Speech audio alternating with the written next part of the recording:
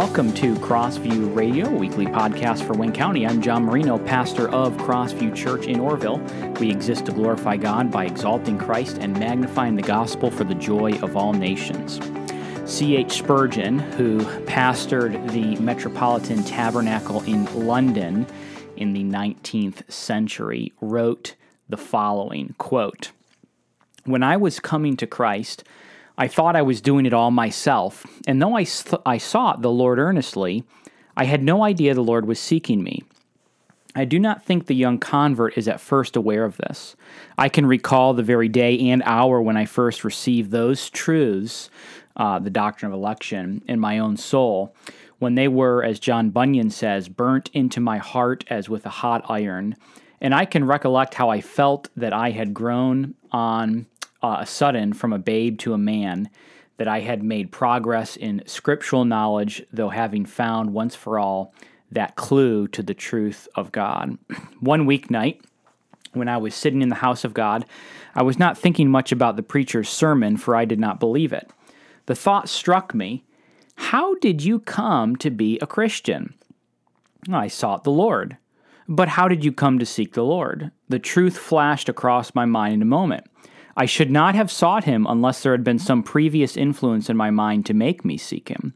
I prayed, thought I, but then I asked myself, how came I to pray? I was induced to pray by reading the Scriptures. How came I to read the Scriptures? I did read them.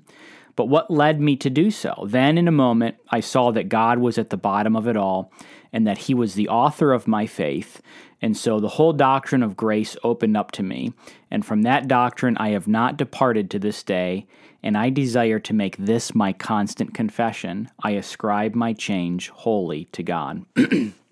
This last phrase summarizes really the entire quote. He says, I ascribe my change wholly to God. We might also throw in here in quote, Jonah 2:9, where we read, salvation belongs to the Lord. We have been talking about faith. We've had a number of podcasts on this topic, and I do want to just conclude this series today with a final podcast on the gift of faith.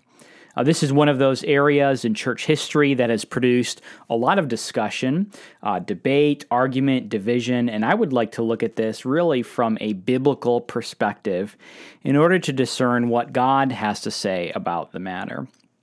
One thing to note as we begin is that this doctrine is held within a context of the entire Bible. And in some ways, one's view in this area is impacted by one's view of 1,000 other doctrines. We could, for instance, discuss the order of salvation and how that impacts our view of faith. We could talk about the doctrine of total depravity, which necessitates the divine influence on the soul. We could review the doctrine of election or even the doctrine of eternal security. And as we would review each of these doctrines, we would see that in some way they impact our understanding of the doctrine of faith. But we want to do something different and go straight to the Bible. Instead of trying to learn about the doctrine of faith by implication of other doctrines, we want to learn directly from the Scripture itself. And so I'd like to begin with 2 verses from the Gospels. The first verse is the story of a father who has a child possessed by a demon, and the disciples are unable to cast out the demon, so the father comes straight to Christ. And Jesus tells the father that he must believe, or as we know when we see the word believe in the Bible, it's the same word as the word faith. They're cognates. We have a noun in a verb form, believe, or to have faith. And so the father is told by Jesus that he must believe. The father responds in Mark 9:24 with this statement. He says, I believe, help my unbelief. And so the father here is asking Jesus himself to give him faith because he knows that he's lacking in it. He realizes the inadequacy of his own faith. And we find that the apostles do the exact same thing that this father does. When we go to Luke chapter 17 and verse 5, the apostles simply say, increase our faith to Jesus.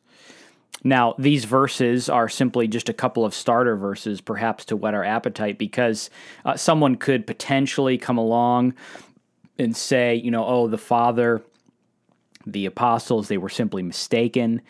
And I don't think that is the case, partly because Jesus does not rebuke them for having bad theology. He doesn't say, I can't do that. I can't help you with your faith. But we will continue to press on and look at other verses that I think will strengthen our case here. And the case that we are making today, in particular, is the case that faith is a gift from the Lord. Jesus himself says in Luke 22, "Simon, Simon, behold, Satan has demanded to have you, that he might sift you like wheat, but I have prayed for you, that your faith may not fail." Now, this is an interesting one. God the Son prays to God the Father that Peter's faith would not fail. Now, if human faith were entirely an act of the human will alone, apart from God's influence, then what point would there be to pray for it? We also have a similar prayer in Romans 10:1 where Paul says, "Brothers, my heart's desire and prayer to God for them," that is his fellow Jews, "is that they may be saved." So Paul is praying that the Lord would save them. I'd like to read to you a quote from John Piper in his book, The Pleasures of God, that I think captures really what's going on here. He says this, quote, "People who really believe that man must have the ultimate power of self-determination can't consistently pray that God would convert unbelieving sinners." Why? Because if they pray for divine influence in a sinner's life, they are either praying for a successful influence, which takes away the sinner's ultimate self-determination, or they are praying for an unsuccessful influence, which is not praying that God would convert the sinner. So either you give up praying for God to convert sinners, or you give up ultimate human self-determination, end quote. In other words, when you pray for the salvation of a relative or a loved one or a friend, what is it that you are praying for? What are you asking God to do? Are you praying for God to have an influence upon them and to change their mind in such a way that they will choose Christ? Only people that believe that God grants the gift of faith are truly able to consistently pray for God to convert souls. If you believe that self-determination ultimately lies with the individual, then God will not interfere, and prayer for the salvation of souls is pointless. So far then, in our little study here today, we have people in the Bible praying for faith. Then we have Jesus and Paul praying that God would give faith and salvation on top of this Father and these apostles. And I'd like to give another line of reasoning that looks at two passages in particular that touches just a little bit on the order of salvation. Specifically, these two verses say that something must come before faith if faith is going to be expressed. The first one is in John 10:26. Jesus says, "You do not believe because..." Why is it that they don't believe? What is the reason that they don't believe or have faith? He says, "Because you are not among my sheep." And so here in John 10:26, the context is that the Jews are not believing that Jesus is the Christ. Jesus rebukes them, and he says that his works bear witness to him. And then he says they don't believe because they are not among his sheep.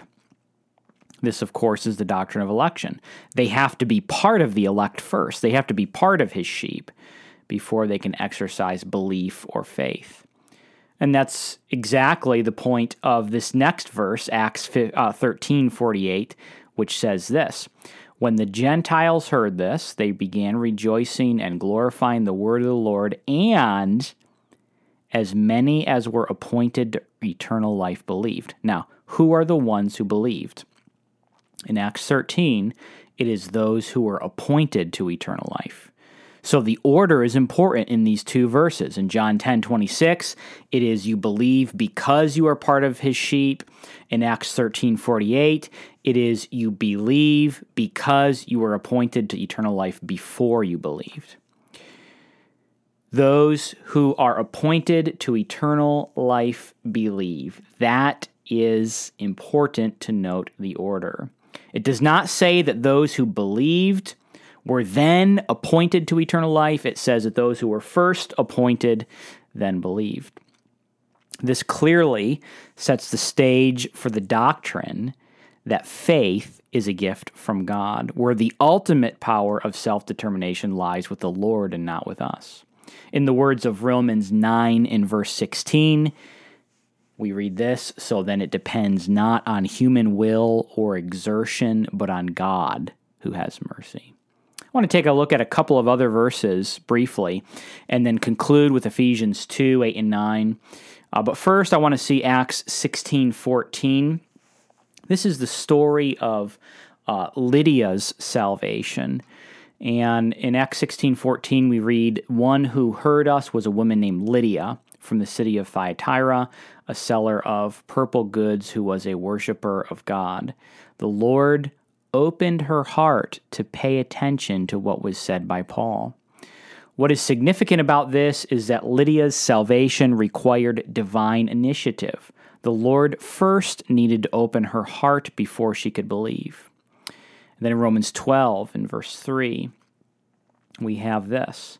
For by the grace given to me, I say to everyone among you not to think of himself more highly than he ought to think, but to think with sober judgment, each according to the measure of faith that God has assigned. Now, this statement by Paul goes hand in hand with Jesus' statement earlier that Peter's faith would not fail.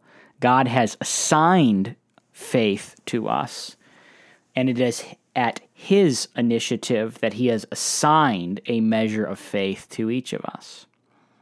And then in Philippians 1:29, we read this. For it has been granted to you that for the sake of Christ you should not only believe in him, but also suffer for his sake. And so the word granted is used to describe our reception of faith or belief. It has been granted to believe. Belief and faith, something that is granted to us by the Lord. And then finally, we get to Ephesians 2, 8, and 9, which many of us have memorized, which says, for by grace you've been saved through faith, and this is not your own doing. It is the gift of God, not a result of works, so that no one may boast. Now, we want to zoom in on the word this, where Paul writes, this is not your own doing. We want to ask ourselves a question. The question simply is, what is this? What is not your own doing? Well, in the context, it could be the grace was not your own doing, it could be the salvation was not your own doing, or it could be the faith was not your own doing. Now, from a perspective of grammar, the word faith in the Greek is feminine, and the word grace in the Greek is also feminine, and the word saved in the Greek is masculine. So what we would want to do from a grammatical perspective is to take a look at the word this and see, is it feminine or is it masculine? And then we could match it up with the word that it goes with. But what is interesting in the context is that the word this is actually neuter, which means that it does not agree with any of these individually. And so what this means, and the conclusion that we need to make from this, is that the word this is actually talking about all of these things collectively. When we say, or when we read, for by grace you've been saved through faith, and this is not your own doing, the conclusion we have to reach is that it is the grace and the being saved and the faith that is all included in the gift. Each one of these, grace is a gift from God, salvation is a gift from God, and faith is a gift from God. Now, I will note, in order not to overstate my case, it has been argued on grammatical grounds that this is not what's being said in Ephesians 2, 8, and 9. But the next most likely grammatical meaning would be that you would want to connect the closest word with the pronoun this. And so the closest word would be faith. So either way, whether you would say that because it's neuter, it includes all of the words, or if you say no, it's just the closest word, either way, faith is part of, or it is the gift. Faith is a gift from the Lord. And this really brings our discussion on faith to a conclusion for the time being. Faith ultimately is the gift of God. It is initiated by God. It is wrought about in our hearts from the Lord and His kindness, which should push us to worship the Lord, that He would be kind enough to us to grant spiritual life to us. Thanks for listening to Crossview Radio. I'm John Marino, pastor of Crossview Church in Orville. We meet Sundays at 10 a.m. at the Orville YMCA. To find out more about Crossview Church, visit us online at crossvieworville.com.